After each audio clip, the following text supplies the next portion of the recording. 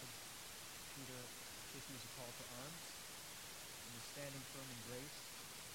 Grace does not mean we don't have a battle in front of us. The language that Peter is using indicates that there is a fight that we have. Usually when we use the term arms, we think of arms in terms of armed services or armed forces. We think of the right to bear arms and refer to a defense against a threat, against an enemy who wants to steal, kill, and destroy us, or to enslave us. In Peter's usage, the difference is that our use of arms doesn't harm those who may be against us, but is to resist their influence where it would tempt or lead us to disobey, to be disloyal to King Jesus, our commanding officer. So let's look at our text today in 1 Peter chapter 4, verses 1 to 6. 1 Peter 4, 1 to 6.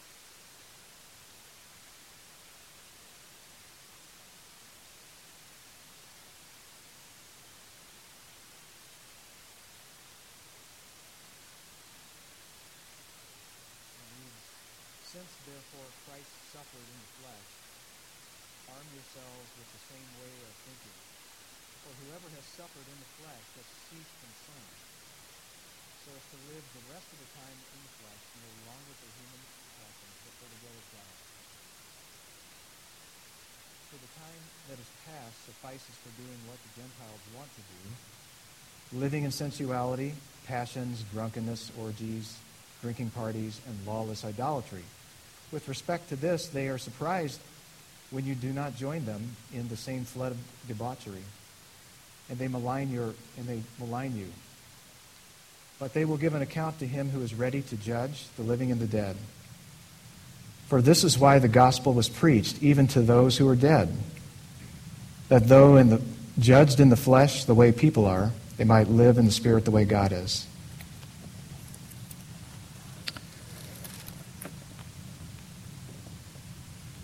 So since therefore Christ suffered in the flesh, that first phrase there takes us back to what Peter's point was last week. Last week we saw that through Christ's suffering, he overcame hostile spiritual powers that would be against us and seek to ruin us and keep us from coming to redeeming faith in him. That truth was to encourage these believers that Peter was writing to, because they were suffering for doing good in Christ. That as Christ was glorified through his suffering, so will they reach final glory as they suffer in Christ. So that was the point. Christ suffered and reached glory. His suffering for them would ensure that their suffering would also reach final and full glory. That is, eternally being in the presence of Christ. And Christ suffered in the flesh in a human body, susceptible to the same weaknesses that we are, that his readers were, and that we are today. So there's no guarantee more certain than this. There's no guarantee more certain than that Christ, death and resurrection, his suffering and death and resurrection in the flesh, purchased our salvation and guarantees that we will attain final glory. There's no guarantee that you can have more certain, whether in getting a degree in school, promotion in your job, health care, Social Security. It's easy to be more certain than that, right? No certainty within marriage or who you're going to marry or product warranties. Nothing else is as absolutely certain as Christ's triumphant victory for us, for our salvation. And that gives us confidence to do good even while we face suffering and doing good. And that doing good is doing good in Christ. So where Peter goes from here is, so the words, since therefore Christ suffered, means Peter's going to tell us what this means for us. And he tells us what it means for us. It means arm yourselves with the same way of thinking, there in verse 1. Arm yourselves with the same way of thinking. And so, as we noted, that terminology is kind of military sense to it. It means prepare for battle, arm and prepare and equip yourselves. With what? He says with the same way of thinking as Christ. Well, what was that? The way Christ thought about suffering in relation to his mission. He knew that suffering was inevitable in order for him to carry out the redeeming mission that God had assigned to him. That was a necessary part of it, and it's inevitable.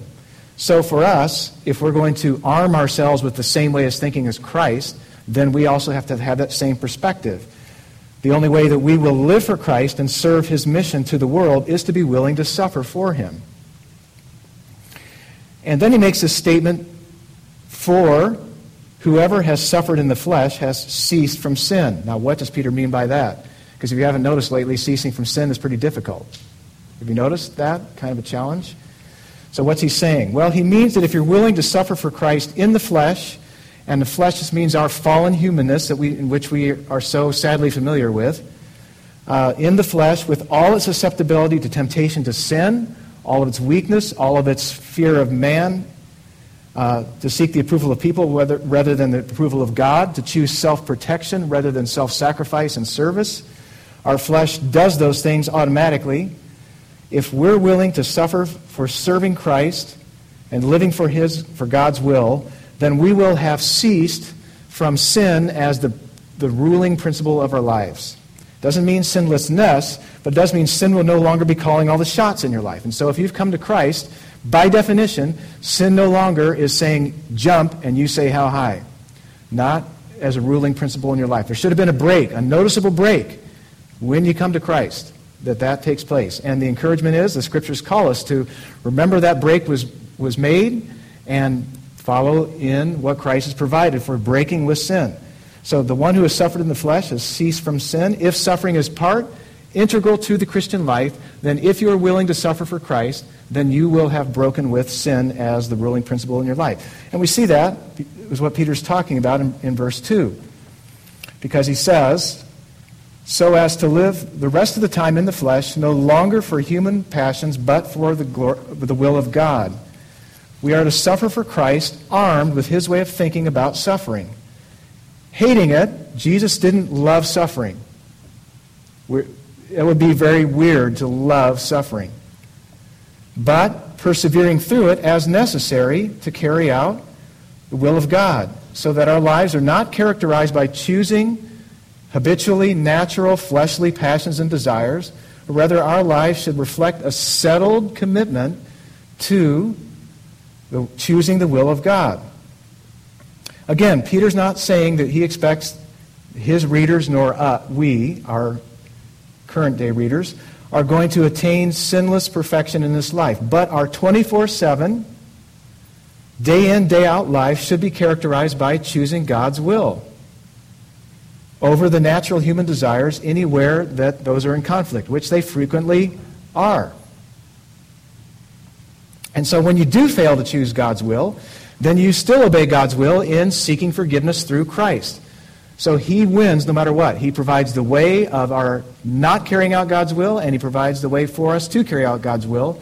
And so we're always looking to Christ. If you get nothing else out of this message today, keep looking to Jesus. He is faithful. He has won the victory for us, and he's still victorious even when we lose battles along the way.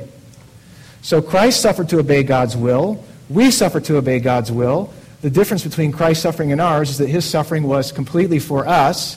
He didn't deserve one fragment of the suffering he got. He did it so he could save us. He did it for God's glory, but for God's glory in our salvation, preserving us from eternally suffering for our own sins.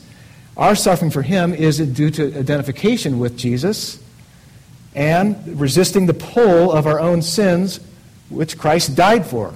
He died so that we could be freed from sin, and we still have that pull, and so we look to Christ to strengthen us to overcome that always downward pull. In fact, he goes on in verse 3 and says these words, "For the time that is past suffices for doing what the Gentiles want to do." What is Peter saying there? Peter is saying, hey, you wasted enough time already wallowing in the things the ungodly people desire to do. Any time spent in God devaluing and God denying ways of living, desires, any time wasted in sin-serving and savoring pursuits has done enough damage and destruction. Haven't you had enough of that? Isn't it incredible? As much as we see that, we still gravitate toward sin. We know sin ruins us, but we do it anyway. And as Gollum would say, don't you hate that precious? I'm not going to try to do the voice. You just have to, no, not going to do the voice. Nope, can't make me do it. Trying to run our lives on sin is like trying to run your car on cheap bad gas or run your body on junk food. How's that working for us? C.S. Lewis said these words, God designed the human being, the human machine, to run on himself. God designed the human machine to run on himself. He himself is the fuel our spirits were designed to burn. So you can run on cheap fuel or you can run on God as you were designed to. And sin sucks the life from us, right? Or we could just remove the words the life from us and say sin sucks the life from us, right? Evil is a parasite, C.S. Lewis again. These are my two C.S. Lewis quotes for the day. Evil is a parasite. It is there only because good is there for it to spoil and confuse. Evil is a parasite. It is there only because good is there for it to spoil and confuse. Sin is like methamphetamines or any other reality-distorting drugs. It gives us a false feeling of a high. It gives us a false feeling of satisfaction, of being more free and alive, when in reality it is enslaving us and killing us. So Peter doesn't leave them to wonder, his original readers, what the mess they had been in before they came to Jesus. So he reviews for them specific areas, the desires that were prevalent in the culture that was part of their pre-conversion background. He said, you guys have spent enough time living in sensuality, passions, drunkenness, orgies, drinking parties, and lawless idolatries. Sounds like typical college campus, right? Or at least fraternity. The first two words, sensuality and passions, have to do with sexual sin, most likely. Definitely sensuality does, the word sensuality. And the question I've asked is, do we even feel how sex-saturated our culture is anymore, or have we just gotten so numb to it we don't even notice it anymore? So that's an area for prayer and sensitivity. Have we gotten so used to it doesn't faze us anymore? The word passions can refer to lust for sexual immorality, but can also refer to a broader term that anything desiring that is morally wrong, or to covet, wanting what doesn't belong to us, or just out of control desires for earthly, worldly things. So sensuality and passions. That was part of their background. You've done that enough, he said. You don't need to do any more. The next three words, drunkenness, orgies, and drinking parties, all relate to wild, drunken partying and the associated immoral behavior that goes with it. I heard an interview of a mother and son, Martha and Ken Grimes, who co-authored a book called Double Double, a memoir of alcoholism. They were asked this question, do you think you drank because of an emptiness, a void inside? There's no Christian anything to this interview at all. And they said, yes.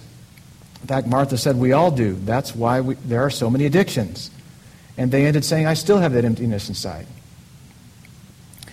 So as we said earlier, quoting C.S. Lewis, we were meant to run on God. He was meant to be the fuel. He was meant to be that which fills us. We can't fill ourselves and be satisfied and whole with anything but what we were meant to be filled on. That's God himself. We were designed to be filled with God, not anything else with priority over God. And otherwise, we get destroyed. Addictions destroy us. And then he said lawless idolatry. They had been involved in that. That shows how much their pagan worship of gods and goddesses who exemplified these kinds of behaviors was part of the warp and woof of their culture. Their whole culture was built in with these things. And the truth is, we become what we worship. Whatever we worship, we become. That's because that's how God designed us. Only his original design was we worship him, we delight in him, we find our satisfaction in him, and we were meant to grow more and more into being like God. When anything takes God's place, that becomes like God to us, and we gravitate to that and become more and more like that thing or that person or that activity. So we can't change how we were wired to work. We just need to get reoriented to our worship disorder needs to be reordered toward Jesus. Now, if you don't have wild partying in your background, I'm not going to ask for a show of hands who do or don't. If you don't have blatant pagan idolatry and sexual immorality in your background, that's good as far as it goes. But we probably need to know that we're not off the hook, because that was their background, so that's why Peter's talking. Primarily, that was a big part of their culture. God's not any less offended by our respectable sins. You know that, right? And so we need a list to just prompt us to think about what those might be. First would be a religiosity without real love for Jesus. Just being religious without a love for Jesus. That God hates worse than anything, doesn't he? Or how about anxiety and worry? Some of our sins of choice are wrapped around anxiety and worry, not trusting God. Or discontentment.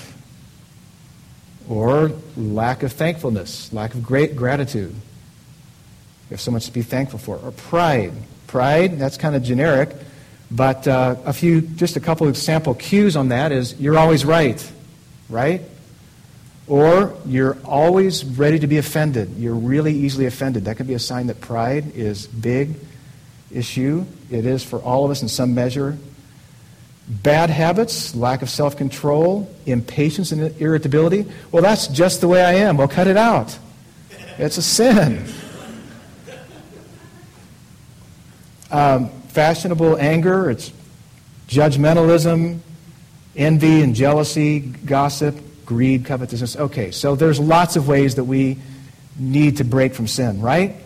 Respectable sins or unrespectable. Sin lies to us. You want to know some of the lies sin tells us? You know these. So I'll just be reflecting back to you what you've already heard. So one lie is, this is such a minor, insignificant sin, it's really not a big deal in God's sight. That's one lie. The truth is, every sin is a horrible offense to God. Any and every sin I commit is a sin that Christ had to die for in order for me to be forgiven. That's how much God hates sin.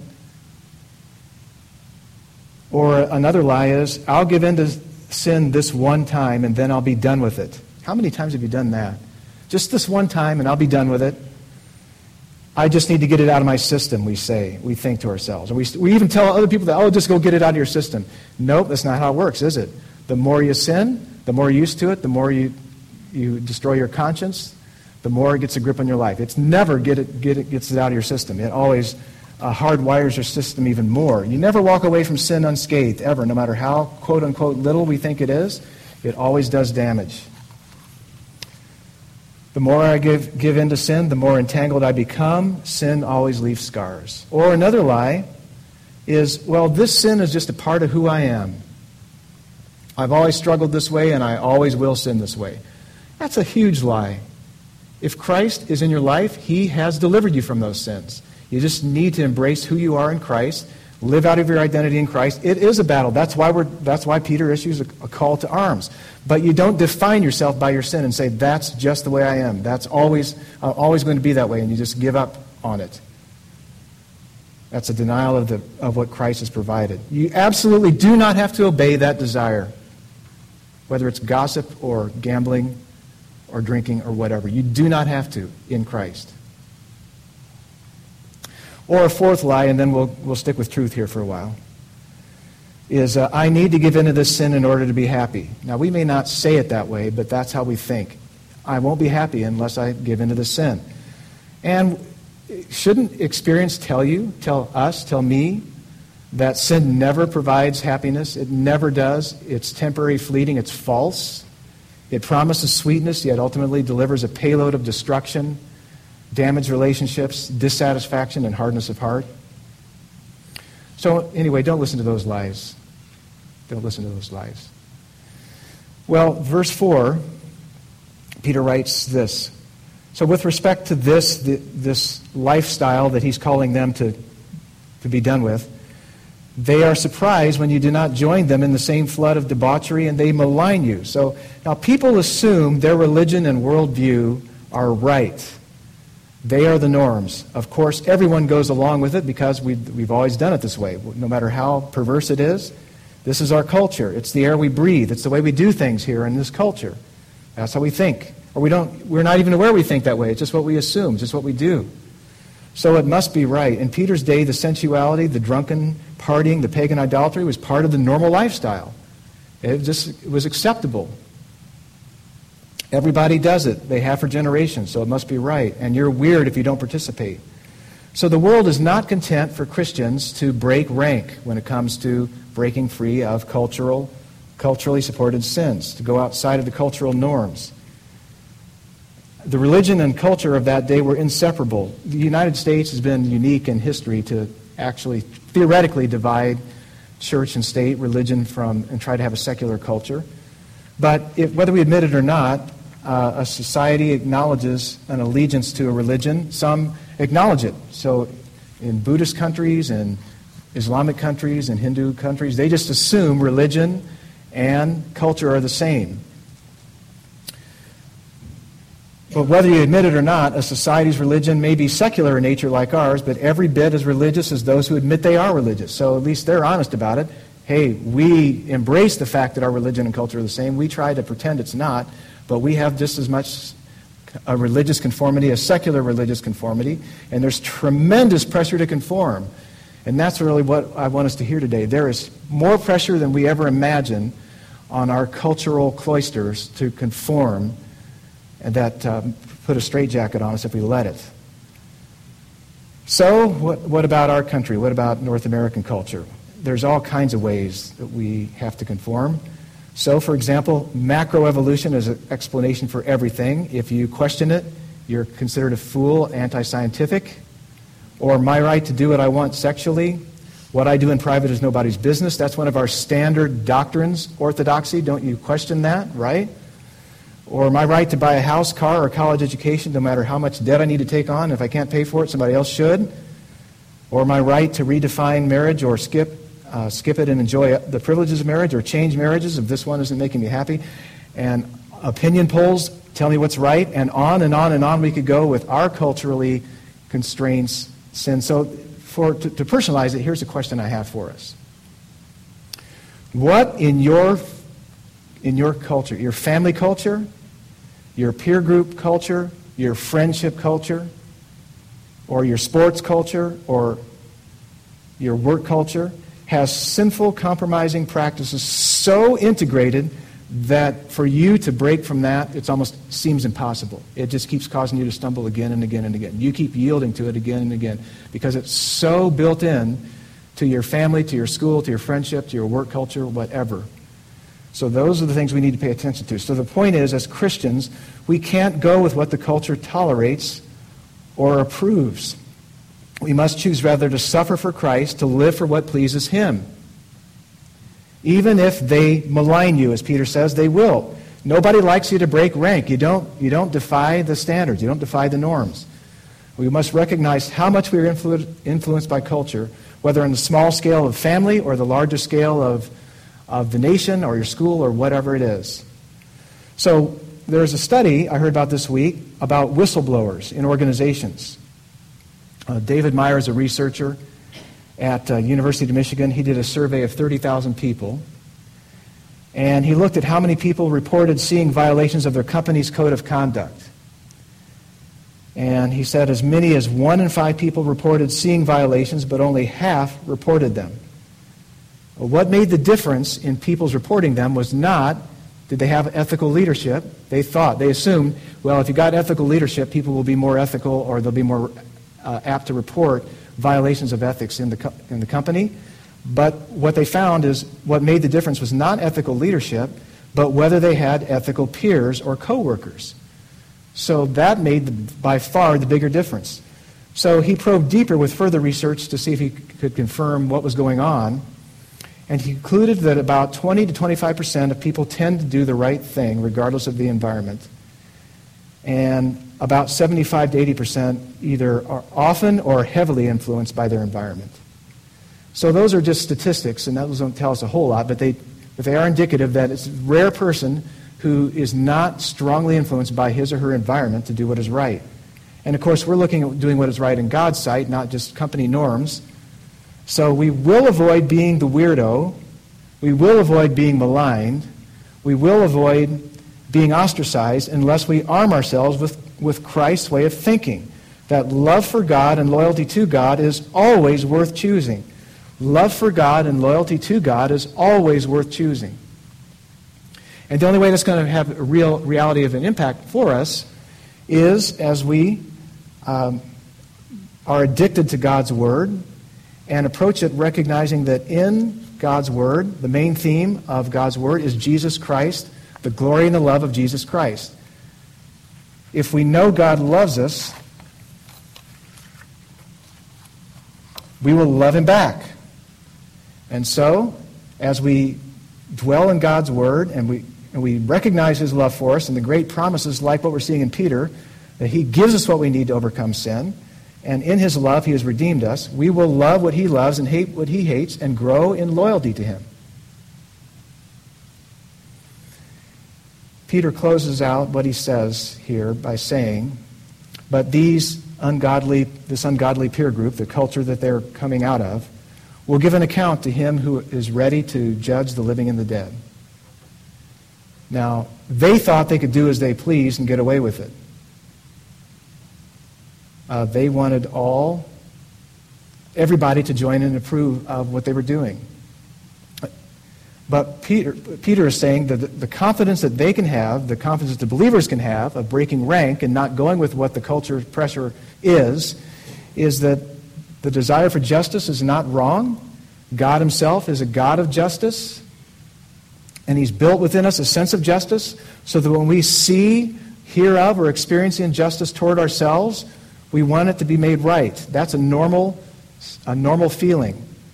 So our willingness to suffer for living for Christ is not, or should not be, merely a martyr complex. It's not that we are eager to see people judged, but we recognize that where people remain in unrepentant sin, we don't have to capitulate to that because God will judge in the end those who have lived that way.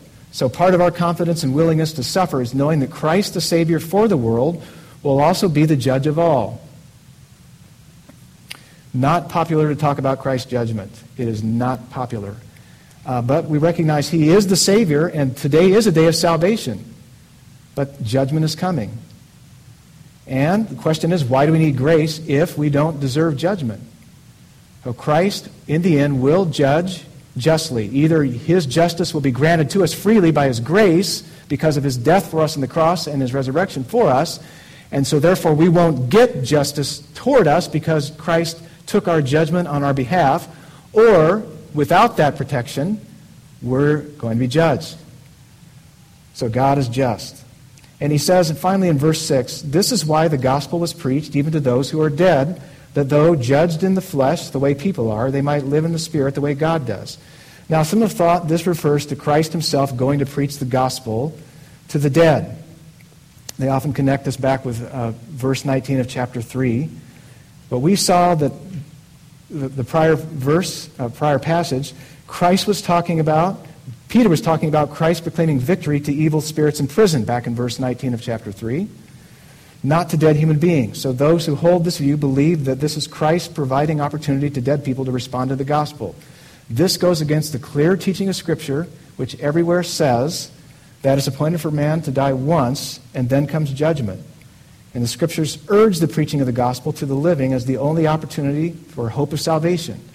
So there's nowhere does it hold hope that, well, you might get a second chance after you die. Just the opposite. In fact, Peter's whole letter is persevere in faith, because that's the only way that you're going to receive eternal life, is faith, and a faith that perseveres. Not just a shot in the dark intellectual faith, but a true, ongoing trust in Christ.